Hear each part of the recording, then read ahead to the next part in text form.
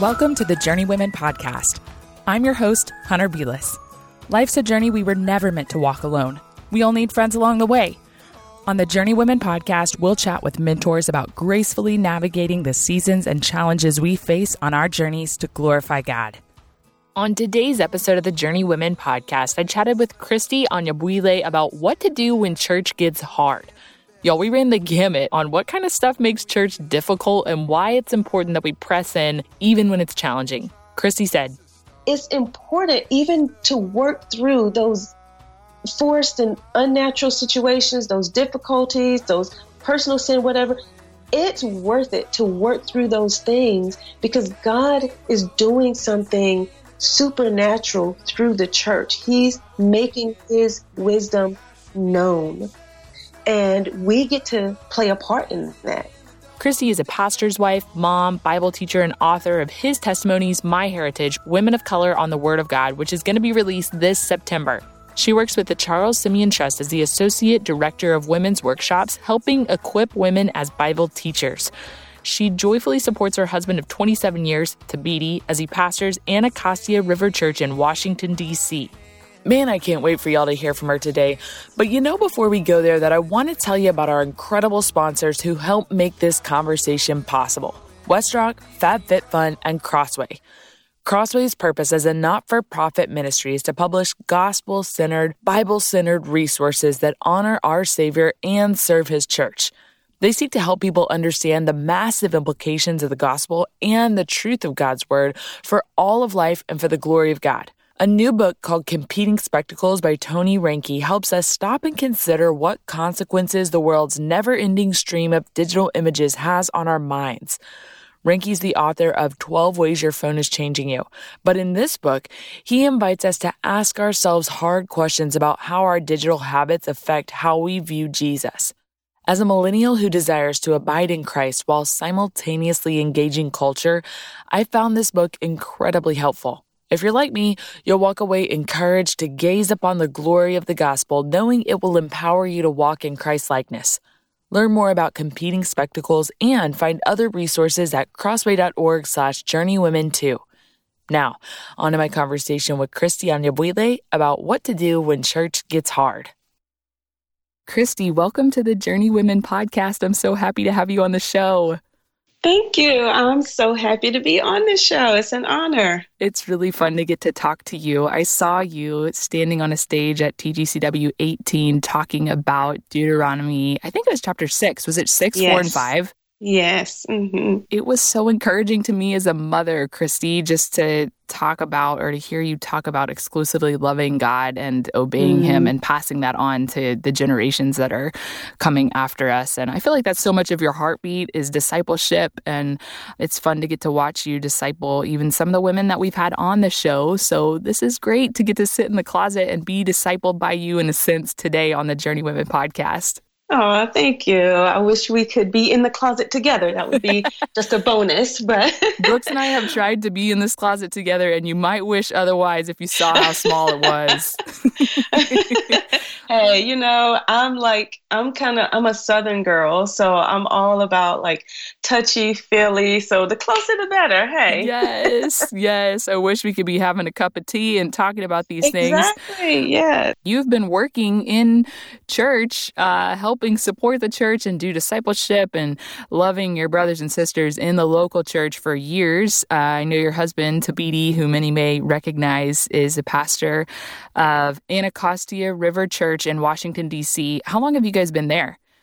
We've been here. We've been in the city 5 years, but our church just celebrated its 4th anniversary this year. And it's just been a really sweet time of getting to know our neighbors and just trying to be disciple makers where we are. So, our vision, we say, is to make disciples of Jesus Christ from the 4 corners of the block to the 4 corners of the globe. And so I love that. Our ministry is focused a lot on both, being a good neighbor and trying to reach them with the gospel, but also being more missions minded internationally as well. I love that so much. Okay, so how long have you been going to church, Kristie? My whole life I've been going to church. So I grew up with my elderly grandmother. I basically slept with her from the time I can remember, and she was the godly influence in my life early on. So I've been going to church, since I was a kid, but the Lord saved me as a young adult soon after, not few years after Thabiti and I got married. So yeah, we've been walking with the Lord now for, 25-ish years, 20, something like that. Yeah. That might be right. You know what? The math gets hazy when it's been that long. Okay? I know, exactly. It's been a while. Yeah, it's been a while. So I know church is obviously a wonderful experience, and there are some times and seasons, and some of our listeners may be in that right now, when church gets tough for a whole host of reasons. That's what we're going to talk about today. So what are some examples of things that make getting together with other believers in the context of the local church hard? Tell us a little bit about your own experience there. Well, my husband's a pastor, so I kind of don't get a pass, but some people do, right? And you can tell that church is difficult for them because they stop showing up. Right. But for people like me, church can be very difficult, but I still have to show up. Right? And what does that look like, feel like? It's not always pretty, right? But I think some of the reasons that might make it hard for believers to gather, one of the primary ones I think is personal sin. Personal sin to me has been the number one, I would say, reason. If I start to see people falling away, slipping away from the gathered church, or just becoming absent for any extended period of time, more times than not, it's because of some personal sin. And I think shame, guilt, or even indulgence, right? Just being happily, settled in a pattern of sin can keep us away from the gathered body, or just can make it difficult for us to show up. Yeah, I definitely have experienced that. So not exempt. Same, exactly. When I'm in sin too, it does make you want to draw away from the very source that the Lord is calling us to, right? So the Lord is calling us to the fountain, and then we want to stay away when we're in sin. I think secondly, fractured relationships in the body, whether that's from leadership or fractured relationship with a friend, that's another one that can make it really, really difficult to be a part of the gathered body. And again, speaking from the standpoint of pastor's wife, you're not always the most popular. I mean, you're always the most popular, but that can be positive or negative. Definitely be positive or negative. And so having to show up when you know that there is someone or or people, individuals who are not happy with you, or who you're not happy with for some reason, can make it really difficult to put on a smiling face when you show up Sunday morning. I think also doctrinal disagreements, when you have to that you're not clicking with as far as some teaching of the church. And that can make it difficult when you fear that, okay, this doctrinal issue is going to come up on this Sunday. I see, where the pastor is going with this series, and I'm not sure if I want to hear him talk again about this topic or that topic, or just being in all-out disagreement with some issue doctrinally. And then also today has been just I think a long series. I think there are a lot of people who have been in a long season of difficulty with the gathered body because of social and political disagreements as well. That seems to be such a pull away from the body of Christ right now. And those are some. For me, I've definitely experienced personal sin that just makes me want to hide or stay away. Relationships that I've had difficulty with, not so much doctrinal or social political disagreements, but that's just because I generally agree with the pastor, You kind of like him. As far as the church goes. But you know what? That's not always the case between pastor and pastor's wife. For So sure. it's not a blanket I can statement, but imagine. that's just in my experience. Yeah, that's a blessing. Yeah, yeah. So I think it is a blessing. But I think with those, for example, with personal sin, it really is just important to find someone that you can confess your sin to, and someone who can encourage you to confess your sin to the Lord, and be working towards reconciliation. If there's some personal disagreement or fracture with the relationship, someone to hold you accountable, someone that, I guess what I'm saying, with whatever kind of issue that might be making it difficult for you to be with the gathered body, is that you need help. You need accountability. You need a person whom you feel safe with, that you can go to with those set of issues, and who can help you walk through them.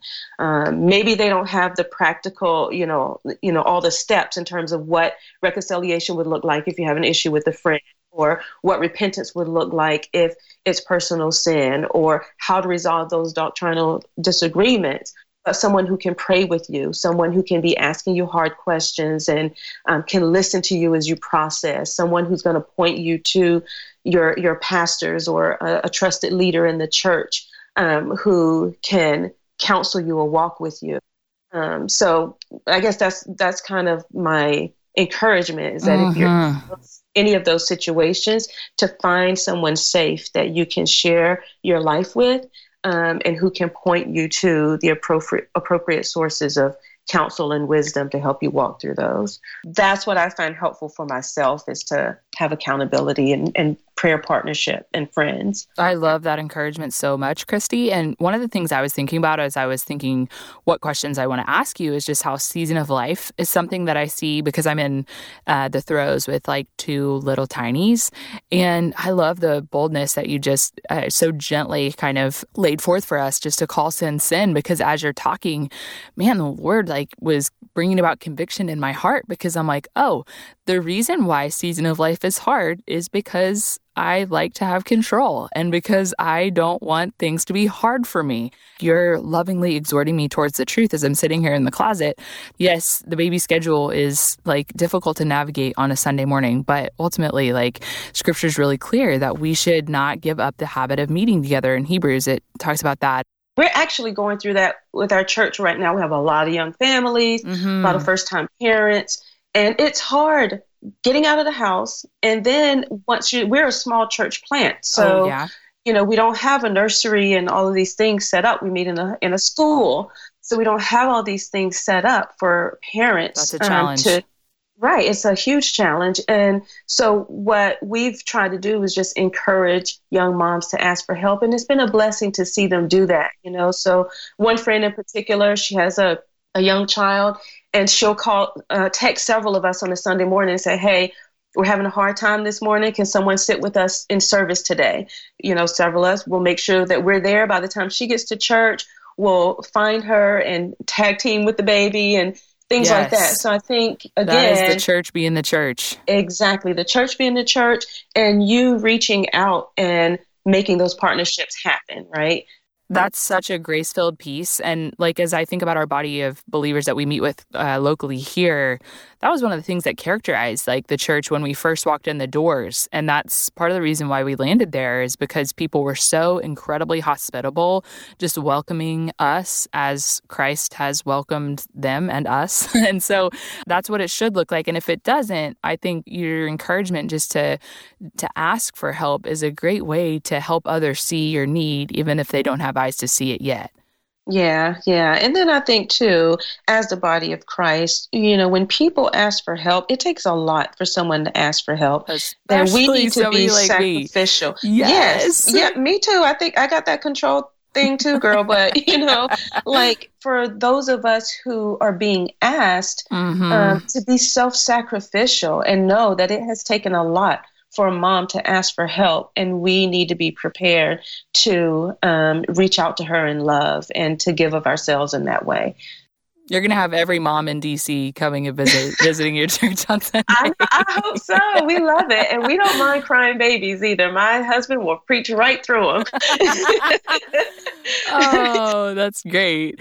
Yeah, I love that grace-filled piece. That's such a beautiful exhortation, and then also just a reminder for us to not just muscle through it. And I'm thankful because Scripture is so clear that we shouldn't give up the habit of meeting together. And sometimes I just wonder, like, why, when it's so hard in certain contexts, certain situations, like you mentioned, the doctrinal disagreements or, season of life, why does church feel unnatural and forced if we know that it's something that's good for us because God has clearly laid it out for us in Scripture as one of his mandates?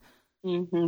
Yeah, I think sometimes even if you're not having a particular hardship like the ones we mentioned earlier, sometimes church can just feel unnatural or forced or whatever because our hearts are hardened towards the church for some other reason. Maybe there's still a sin issue, but maybe there's been some hurt in the past that we have carried into our current church situation, and now our hearts are hardened. And so church just feels like, it's a chore.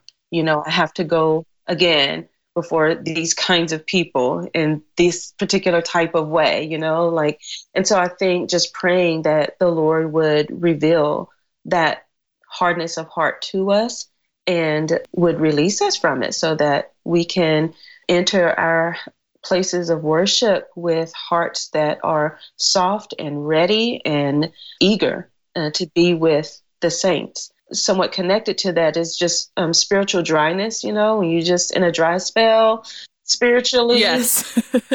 A nursing mother right here with a lack of sleep. I can identify.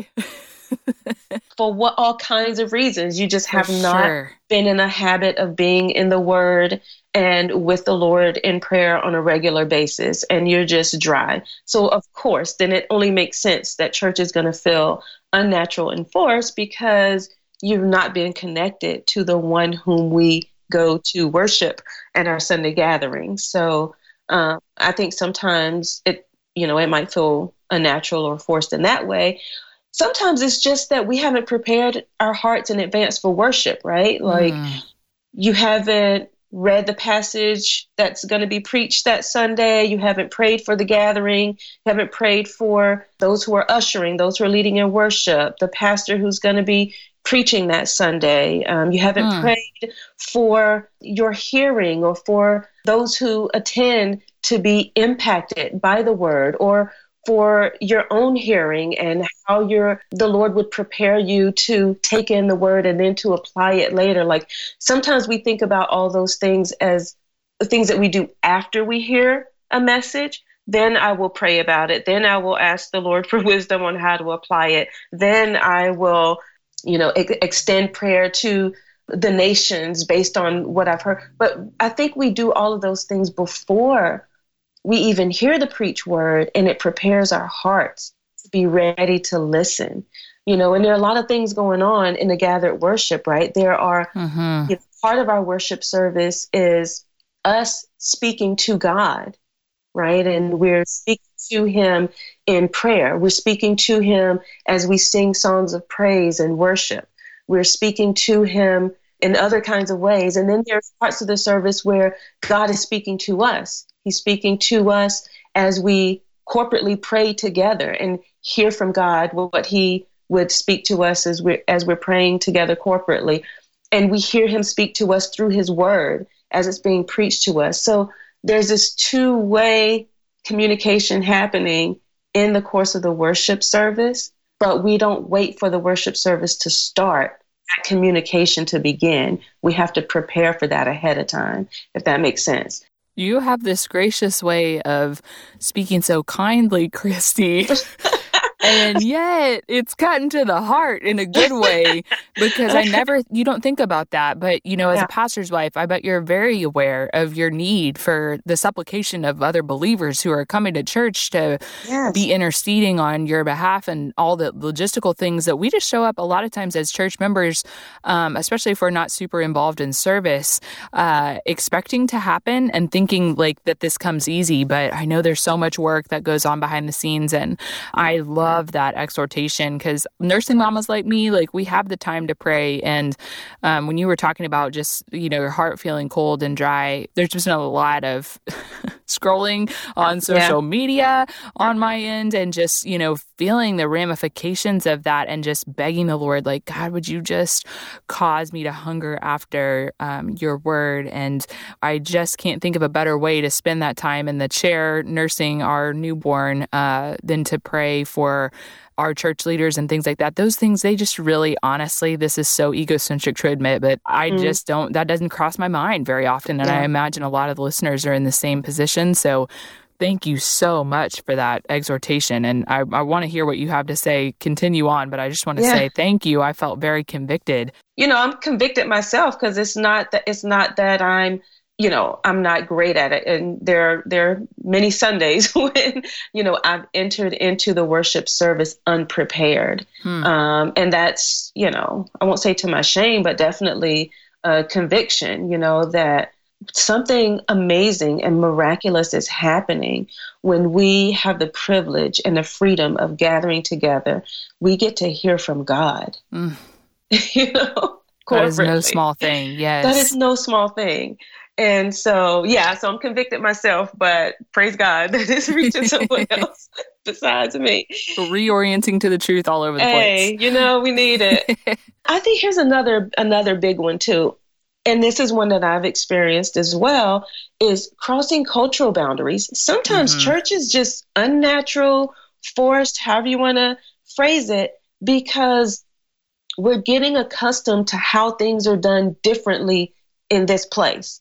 From the order of service to the songs that are, that are sung, to the amount of the number of prayers, the length of the prayers, the length of the sermon, the standing up, the sitting down.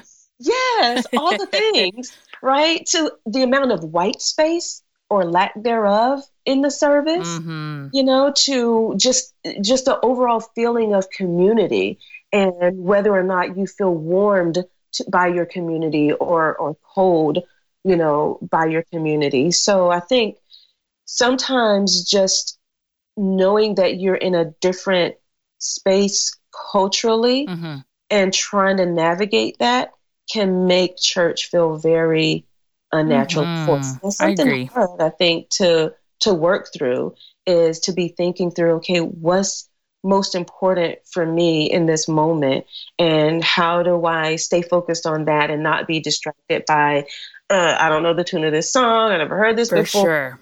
I'm not sure. Am I supposed to stand down or sit down? Oh my gosh, I'm the only one standing. Everyone else is sitting. Why is everyone raising their hands during this benediction? What's happening? Exactly. Right.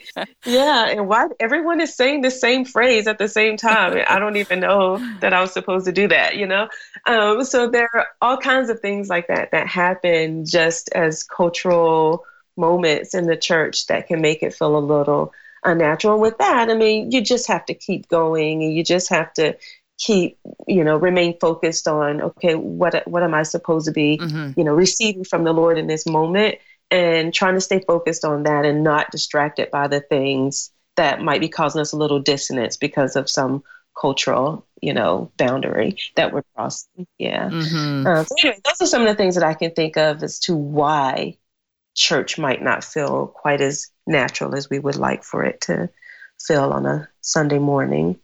When it's not feeling organic and easy, and when it's not really clicking for you, why is it important that we still pursue getting involved, even if it is like a foreign context?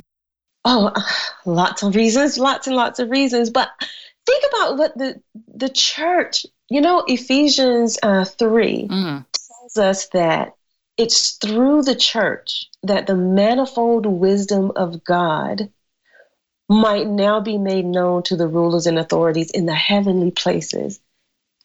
I I don't even know if I can unpack that. That's a mic drop.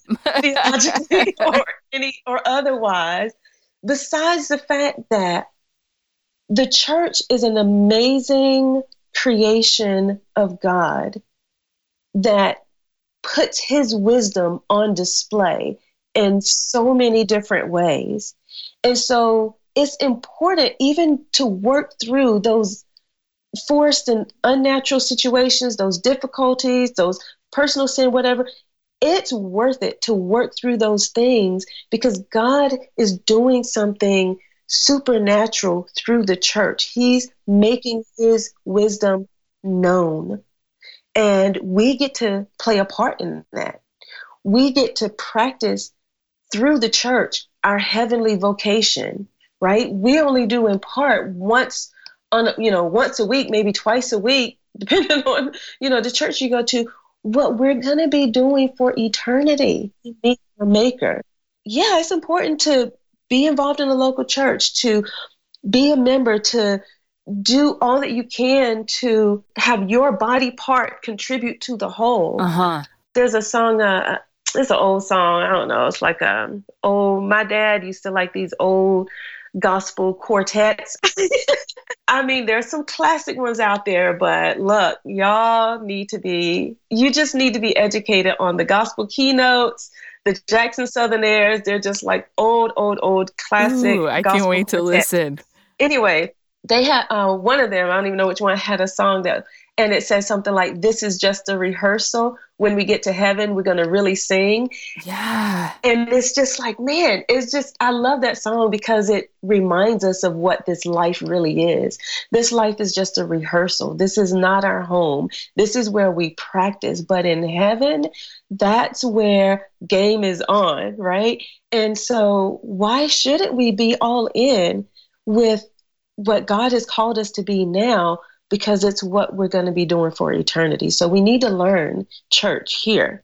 Yes. You should have seen my face when I'm sitting here in the closet, because when you said that, it kind of clicked for me, where it's like, yeah, like if we say we love the Lord and if we want to be with him in eternity, why would we not want to be with all the people with whom we will be worshiping him for all eternity? Exactly. Yeah, it's going to be the same people, but every tribe, language, tongue. It's going to be amazing from all different generations. Yes. And we will be glorified. There'll be no more sin. I mean, to have a perfect worship all the time before the Savior, I cannot imagine. Yeah, so while we're still here, the church is also a place for us to be cared for spiritually, right? We have been given leaders, pastors and elders and deacons and all those people who care for us spiritually. So you want to be involved in a local church because that's where you're going to receive spiritual care. That's where you're going to receive accountability through fellow church members and friends. That's where we live out the one another's of Scripture, where we love one another deeply from the heart, where we encourage one another, where we teach one another, where we rebuke and correct one another. And it's where our growth as disciples of Christ is facilitated through the church, right? Totally. So we, yes, there's an eternal perspective, but there's also a here and now with the reality of sin and brokenness and the things that we face on a day-to-day basis. We need the church for that spiritual care and accountability and for our growth as disciples of Christ. Yes, for sure. And like you said, I can't wait for the presence of sin to be no longer, but we still are struggling and wrestling with the realities of sin here on this side of heaven. So what is it, or who maybe, that unites us even in the midst of the hardship that we experience as we're doing life together, which can be kind of clunky and difficult, as you've described? Yeah. Well, Sunday school answer, Jesus. Love it. But for real. But I'm going to start with the Spirit, right? Because we're called to keep the spirit of unity through the bond of peace, right? That we're to walk in unity as believers, and we do that by God's Spirit that unites us as a people, and that is left here as our deposit until Christ's return. Right now, we have God's Spirit with us, keeping us, guiding us, correcting us, helping us to live as the body of Christ. And then, of course, it's through the gospel that we're actually made to be a family. And because we're united by faith in the gospel, and by that faith we're adopted into God's family, that cuts across any division or boundary or difficulty or whatever else that might try to separate us as God's people. Mm-hmm. It is God's Spirit through the gospel, and it is Jesus himself who took upon himself human flesh and who was embodied so that he might know what it was like to live in human flesh, yet without sin. And so Jesus entered into our reality with all the temptations and limitations of the physical body, mm-hmm. except without sin. So he entered into our pain and our suffering and all those things that we experience. And that too is a part of what we need to grasp hold of as believers, that Jesus has taken on himself those things that would hinder or separate us, and he has nailed them to the cross. Now we get to live in freedom from those things, and we don't need to be bound by them or enslaved to them any longer. So I think it's with that knowledge of what Christ has done on our behalf that we can live in more freedom, and we can live more fully in the context of the local church. Yes. He has made us to be a kingdom of priests and a kingdom that is imaging forth all that God intended for us. Yeah, I think we just need to be reminded. Mm-hmm. We're not limited by our sin in those things, but that those sins have been nailed to the cross, and so we can live in freedom. As I'm thinking about the things that have been hard for me in the context of church, so much of it has to do with things that Jesus himself faced. And I find so much encouragement just by looking to his example in the Gospels, because he responds totally counter to the way in which I feel my flesh wanting to respond. And he just throws down the gauntlet, obviously completely without sin, in the way in which he interacts with those who are betraying him, those who are mocking him, scorning him, all of the things. And it's such an encouragement to me to hang out there when I feel personally like wounded by someone in the church or outside the church as well. I know you all are loving this conversation with Kristie, and because of that, I want to tell you about the other sponsors that help to make today's episode possible, Westrock and FabFitFun. If you aren't sure what FabFitFun is or how it works, it's a seasonal subscription box with full-size beauty, fitness, and lifestyle products. That means that 4 times a year, when your FabFitFun box arrives on your doorstep, you get the exciting experience of opening it to see all the fun new items you've received. It really is so fun. Each box retails for $49.99, but always has a value of over $200. Cha-ching! Hey, don't miss out on any of the seasons because these boxes sell out fast. To check it out, go to fabfitfun.com and use the code JOURNEY so that you can save $10 off your first box, making it only $39.99. Again, that's fabfitfun.com and use the code JOURNEY for $10 off your first box. Our other sponsor for today's episode is Westrock. From crop to cup, Westrock works with farmers on a personal level to help them grow high-quality coffee. Westrock farmer Kristie is a coffee farmer in Rwanda. Kristine's a single mom of 9 children and tends to 600 coffee trees. Coffee was Kristine's opportunity to provide for her children. Working with Westrock, she receives a fair price for her coffee, and she's always paid on time. This consistent income allows Kristie to send her children to school, put food on the table, and invest in her farm. This is just one of the many stories highlighting Westrock's impact through coffee. When you drink Westrock coffee, you're sharing in a story of sustainability for farmers like Kristie and getting delicious tasting coffee. You can find Westrock coffee at a local Kroger, Bed Bath & Beyond, or go to westrockcoffee.com to find out where to buy Westrock coffee near you. Now, back to my conversation with Kristie on what to do when church gets hard. how can we embrace a gospel-centered approach to navigating hard things or difficult relationships at church, or some of the hardships that you mentioned? I think about starting with the two tables of the law, right? Love for God, love for neighbor. And so practically, whatever difficulties we face within the body of Christ, within the church, right, we're called to love God above all, but we're also called to love one another through them. So I'm always asking the question, how can I love my brother or sister well in this hardship? Yeah. What does love look like? Yes. Love might look like speaking the truth. Amen. Love might look like correcting. Love might look like overlooking an offense or forgiveness. Love might look like space. Like sometimes Totally. You just need a little space between you and a situation or you and an individual, but you don't need space from the gathered meeting. And so I think there's a difference between saying, okay, me and this sister can't hang out for a bit because we just need some space between us and this issue. And through prayer and time, we're going to seek reconciliation. Mm-hmm. That's one thing. But I think too often, in maybe some of those personal interactions, people will tend to say, well, actually, I just need space from the whole church, right? Yeah. And so, we can talk about that some more later, but when I say space, I just want to be specific that I'm talking about it might look like space from a particular individual or a particular issue, giving yourself some space with that. But love, what does love look like? I don't get a pass on that. So I think that's the gospel-centered approach, is that's what we're called as believers to do is, and am I really loving God as I should if I'm not loving my neighbor as I should? So they kind of go hand in hand.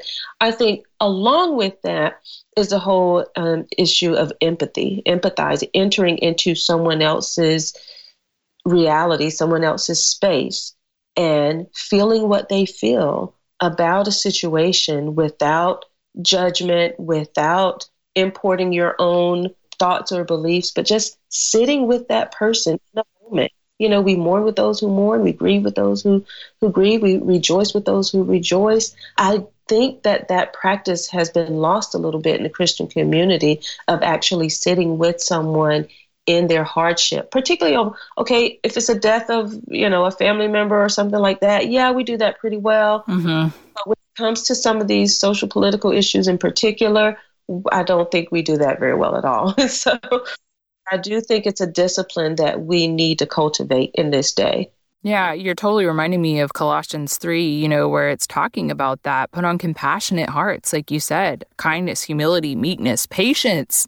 It takes a long time. That's right. Yeah. It takes some time to sit with our sisters and to actually hear them out, and exactly what you're recommending. And above all these, put on love, which binds everything together in perfect harmony. Amen. I love that question of what is loving? Because I think a lot of times I don't know if this is a girl thing or what, but for me, I just want to grace over the situation and keep the peace versus do the hard work of making peace. Really trying to dig in scripture too and see where we'll be unified ultimately in the truth. And so I love that you described how difficult it can be and that it comes with tears. It comes at a great cost, and it comes with a lot of humility, meekness, and patience with one another as sisters in Christ. It's a clunky thing, and it's kind of encouraging to hear you say that it's awkward and hard, even with all the experience that I'm sure you've gained over having done this for however long you've been walking with Jesus. You said almost 25 years now. Yeah. That's encouraging, I think, to know that just because it's awkward doesn't mean you're doing it wrong necessarily. And that shouldn't keep you from doing it in the future, that if you don't feel like you're doing it well. That's right. And none of us are going to do it perfectly. And we just have to be willing to recognize that our goal isn't to be right. I don't know what it is about our culture today, but everybody insists on being right. And not only must I be right, but you need to believe that I'm right. And we just kind of dig our heels in. And I think the goal is shifted to just totally the wrong way. The goal is not, let me prove to you that I'm right. the goal is, let me prove to you that I love you. Let me prove to you that you're my sister or my brother. Let me prove to you that my love for you supersedes whatever difference we might be experiencing with each other right now, you know? Yeah, it makes me think of that Romans 12, outdo one another in showing honor. Yeah, in James 1, there's so many, being quick to listen and slow to speak, and need to work on that one over here. Yeah, we all do. We all do. I'm convinced none of us are immune. None of us have arrived. Yeah, we just need to think twice. I mean, I think there was probably a time where we didn't have such an ability to communicate so quickly. And sometimes I have to think to myself, just because I can hit the button on this Voxer app and say what I'm thinking right now doesn't mean I shouldn't sit and think on it for a while. And that's something that I think in my generation in particular is an art that is kind of going by the wayside just because everything comes so fast to us. 2 days Amazon shipping, right? That tweet to the masses. Yes, Amazon shipping, woohoo! And are the words that we're about to, post, type, speak, share, however, are they words of wisdom? Are they pure and peaceable? Are they gentle? Are they open to reason? Are they full of mercy and good fruits? Are they impartial? Are they sincere? Go back to the scripture and ask questions before you share something. And what's my heart motivation behind what I'm about to share right now? You're speaking the language that we speak in my house with my 2 and 4-year-old. We talk a lot about, hey, a soft answer turns away wrath. There is wisdom in that. And mommy has to remember that twice as much as the toddlers. Oh, yeah, same. And I have a 12-year-old. My 4-year-old, man, she will tell me what's up. She'll be like, "You spoke harshly, mommy." Yeah. That's a good thing, though. Good I know. Parenting. It holds me accountable. Okay. Praise God. What encouragement do you have for the woman who is having a really hard time, even just considering engaging with what we've been talking about this whole time, going to church on a Sunday morning, getting plugged into a local body of believers, because she's experienced like a hardship or a betrayal within the context of church itself? Yeah, that's hard. I mean, first, I guess my encouragement would be just to say that I'm sorry, and I really grieve that she's had that experience. I don't want to minimize it at all, but just want to acknowledge, where she is and what that experience has been, and just to grieve with her over that. But then I think I would also encourage her not to generalize to the whole what she's experienced from a few, right? So one local body or one denomination or one individual is not the whole church. And so I would encourage her to remember that, and that there are lots of good, godly churches and individuals in churches and denominations, none of them perfect. Right. But yeah, just to not generalize to the whole what she's experienced from a few.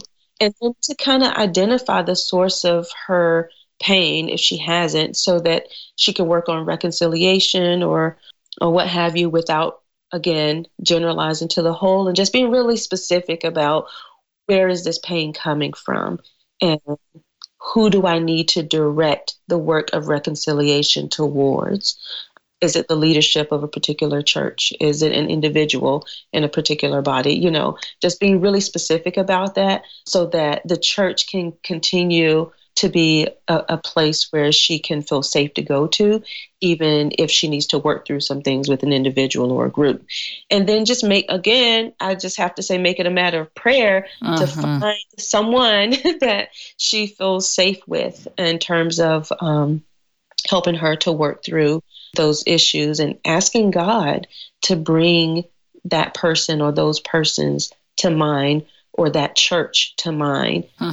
So, maybe she just needs to ask God to point her to a local church body that she can feel safe in opening her life to and community with. Those would be kind of the main things that I would encourage. Yeah.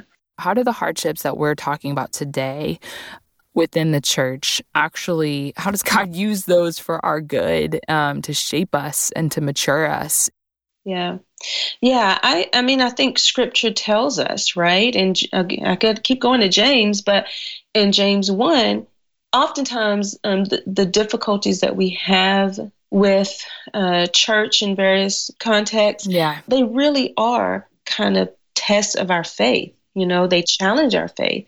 And so James tells us to count it all joy when you meet trials of various kinds, for you know that the testing of your faith produces what? Steadfastness. And let steadfastness have its full effect, so that you may be perfect and complete, lacking in nothing.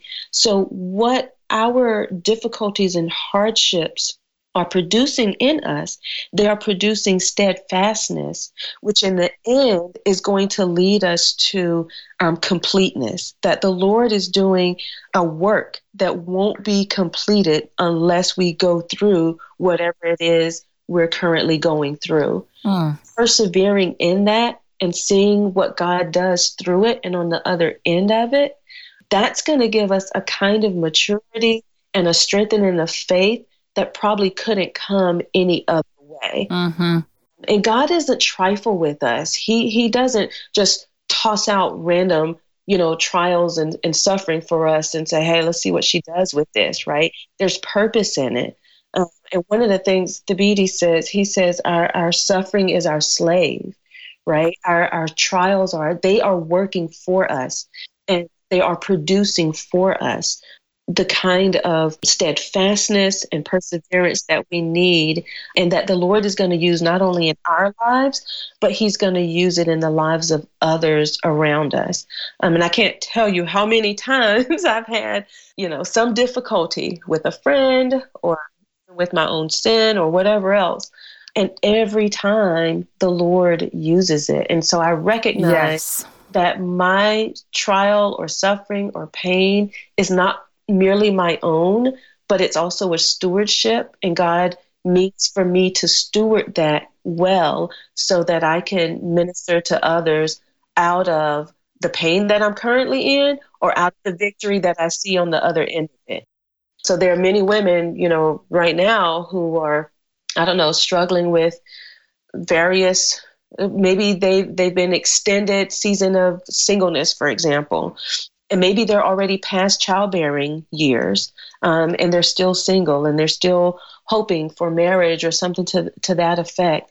And what a blessing it is for them to be able to pour their years of wisdom and experience with persevering with joy through singleness, through various stages and phases of life, right? We could talk about difficulty with relationships and how many of those I've had to navigate personally, right? And being able to walk other sisters through, other pastors' wives through, how to the point of reconciling. Well, I can't, it would be more difficult for me to minister to those ladies had I not gone through some of the things that I have gone through, right. And by God's grace, seen his victory on the other side. And now I can minister to them more fully because I've been on both sides of the coin, and many other things. So I just think that we just need to see whatever season or trial or struggle we're in as a stewardship that God means for us to use for the benefit of others, for his glory. Absolutely. I think about how scripture talks about the Christian life as like a battle, or like childbirth. Like these things are painful, but they also there's hope, in victory, and there's hope on the other side of the birth pains. There's a baby. Yeah. I can testify to that. Yeah. That just happened to me recently. Exactly. But Congrats again. Thank you. What is the joy in pursuing local church membership and involvement, even when things are really messy and hard like that? Yeah, I think part of the joy, again, for me, I just have to go back. That Ephesians 3, man, is something else that I would just encourage everyone who's listening to spend some time meditating on. It's such a good whole book on the church. Yes, for sure. Yeah, absolutely. But part of that joy is knowing that God's wisdom is on display through the church. And part of that wisdom is knowing that part of that joy is knowing that my participation is valued and it's necessary. First Corinthians 12 talks about this, right? Like that there may be no division in the body, but that the members may have the same care for one another. And if one member suffers, all suffer together. If one member is honored, all rejoice together. So part of the joy in pursuing local church involvement is that we contribute to the unity of the body. Yes. That there may be no division, that we contribute to an idea of equal care and concern one for the other, that we're a contributor towards that. And so not participating in the body is depriving yourself and it's depriving others, but participating in the body, you have the joy of contributing to the unity of the body, contributing to the care of the body, making sure that the whole body is functioning well and that you're allowing your part to function so that look, I have a bad shoulder. I had surgery on it back in December. You would be so amazed to know how vital good use of that shoulder is, is just so vital. And I realized that not only has my shoulder been impacted, but my back and my chest and my, just other part, my arm, like other parts of the body are all affected by my neck, by this little shoulder joint. Yeah. And if that little joint is out of whack, even a little bit, it just causes so much trouble. But I think that's just an accurate picture of what the scriptures teach us about the body of Christ as well. Like that one part is so vital that if it's out of socket, the whole body is going to be out of whack. But if it's doing well, then the whole body is going to do well. And so that's part of the joy to me in pursuing involvement in the church. Even when it's hard, even when it's messy, is because your part matters. It's valuable. It's necessary even. Yes, I think Susan Hunt, she said, we belong to each other and our gifts belong to one another. Your gifts belong to me and my gifts belong to you. And that's just such strong accountability. And also, I think for those of us who may not feel like, oh, well, we're not, an integral part of the church service or whatever. We're just kind of serving in the nursery or something like there's none of that. Like it's all integral. It's all important, like you're saying. So I hope everybody's just kind of, I'm getting ready to run and race in the closet after you said all that. I hope everybody's listening and they're thinking, man, I really want to get plugged in some capacity. And what kind of resources do you have to recommend to us, Kristie, if we're struggling with church or just as an encouragement in our walk with the Lord? Yeah. Lots of resources, I think.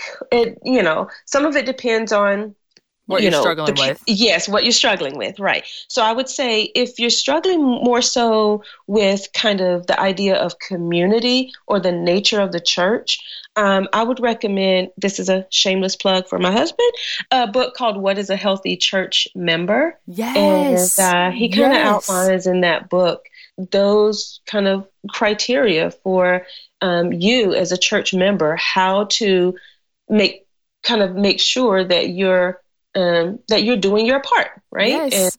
And what it looks like for your part to function well in the context of the whole. So what is a healthy church member? Yes, we had Mark Dever actually on because that's one of the 9 Marks series, right? Yes. And we talked about what is a healthy church. And that was one of my questions for him. How do we be healthy church members? And look at there's a whole book on it. Thank you to be. Yeah. Also, you mentioned Mark Dever. He has a small book called The Compelling Community, where God's power makes a church attractive.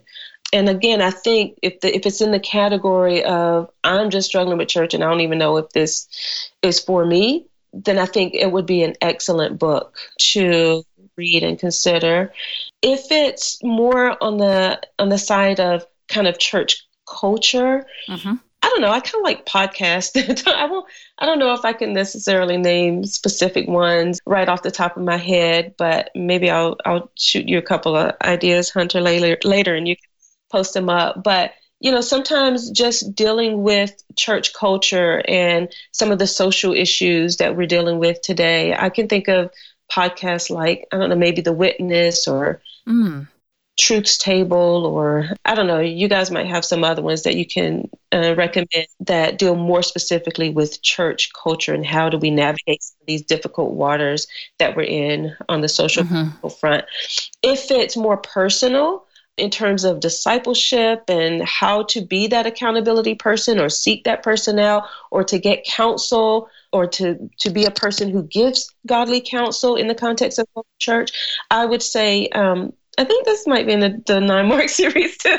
I guess I like that series. They're small little books. They're easy to read. They're very, very good. But this is called Discipleship, How to Help Others Follow Jesus. Very cool. And then Instruments in the Redeemer's Hands is one of my absolute favorites. That's an oldie but a goodie. It is an oldie goodie. I think the subtitle is something like People in Need of Change, Helping People in Need of Change. That's who we all are. And so we can all benefit from learning how to see ourselves as people in need and then to help others who are also in need. So those are some that I can think of right off the top, but hope those would be helpful to Thank folks. you so much. We'll link those in the show notes. And one of the questions that I ask all the guests who come on the show, just so we can get to know you a little bit better, now that everybody's heard from you and they're like, okay, I kind of just want to have tea with her like we were describing, or coffee if you're me and you need a little extra caffeine. What are 3 of your simple joys, Kristie? Oh, you just mentioned one, my Earl Grey tea. Every single day. That's so great. It's like one of those, you have to be like a real tea drinker to drink Earl Grey because it's like almost like the coffee of teas. Yeah, it is. That is true. Well, we lived in the Cayman Islands for 8 years. And I'm a country girl. I'm from North Carolina. So our tea is always cold and sweet. Oh. But that's where it's a British independent territory. Yes. So that's where I learned to love tea. Yes, proper tea, English tea, those kinds of things. I love it. Yeah. Anyway, Earl Grey, Snickers is my chocolate of choice. Oh my gosh. Great. Would be embarrassed to tell you how much I love and how often I eat Snickers, but that is definitely that's a simple joy. It's all about food. So I love to cook. I love. It's relaxing for me. Like I'm the kind of person who will literally sit down and read a cookbook from cover to cover. That's amazing. It's very weird. That's a true foodie.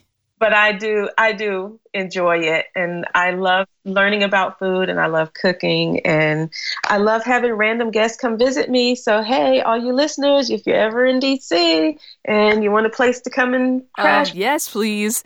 You know, I see your Instagram posts and a lot of them, this is going to sound so stalkerish of me, but a lot of them are affiliated with food and sharing food, like sharing food around a table with other women. And I feel jealous of those pictures because I think of what a gift it would be to share a meal with you. And so I would love it. That's really cool to hear you say that and how God uses, your food affinity for his glory and getting to share it and break bread with other believers and talk. I'm sure your conversations are just as rich as the food. I know. I wish I could record all of them. I learned so much and it is a joy. But anyway, those are a few of my simple joys. Those are truly the essence of a simple joy. Something that you can enjoy. Just talking about it makes me so happy. I'm sitting here like, woohoo. I know. I'm about to go make myself a cup of Earl Grey downstairs. Let's do it. Well, Kristie, I know as I've just described, you have had such a great impact on so many of our sisters and brothers in the faith, mine included. And so I'm just so thankful for the way in which you have walked in obedience to what God is setting before you. And I'd love to hear from you. This is kind of the heart of the Journey Women podcast, learning from those who have gone before us. We'd just love to hear, who is it that's had the greatest impact on your own personal journey with Jesus? Wow. I would say next to my husband, I would probably say your listeners are probably familiar with Nancy DeMoss Wolgemuth. Yeah. Yes. I was introduced to her when she was Nancy Lee DeMoss. When her programming was only by radio and it was like 10-minute segments, years and years and years ago.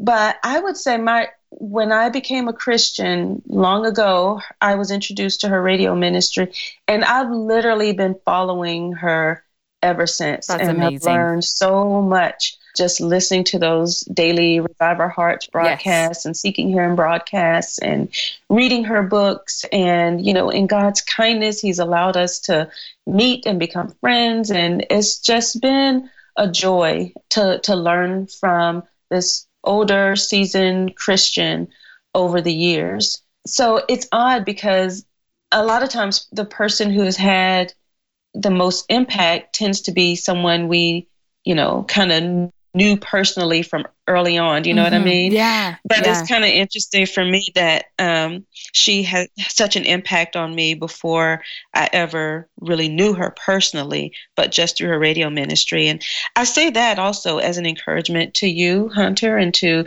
the many women who listen in, that I'm sure that there are women out there who you are also impacting in that same way and are having such a great impact on their lives through your voice here on Journeywoman.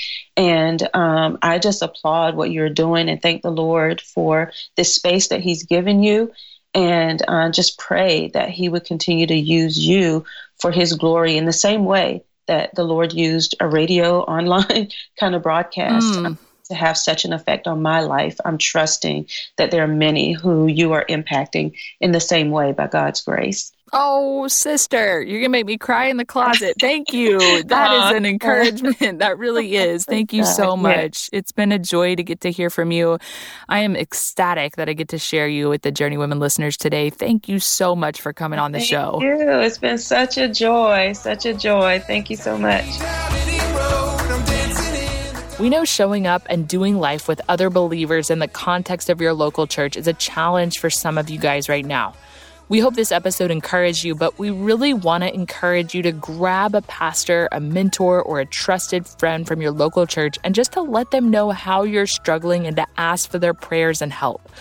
So you'll know, this episode was edited by Chris Mann and the Podshaper team. Be sure to tune in for next week's episode on spiritual gifts with our very first third-time guest, Matt Lance. Hey, it's a joy to get to journey alongside you guys. I can't wait to see you here next Monday. Have a great week.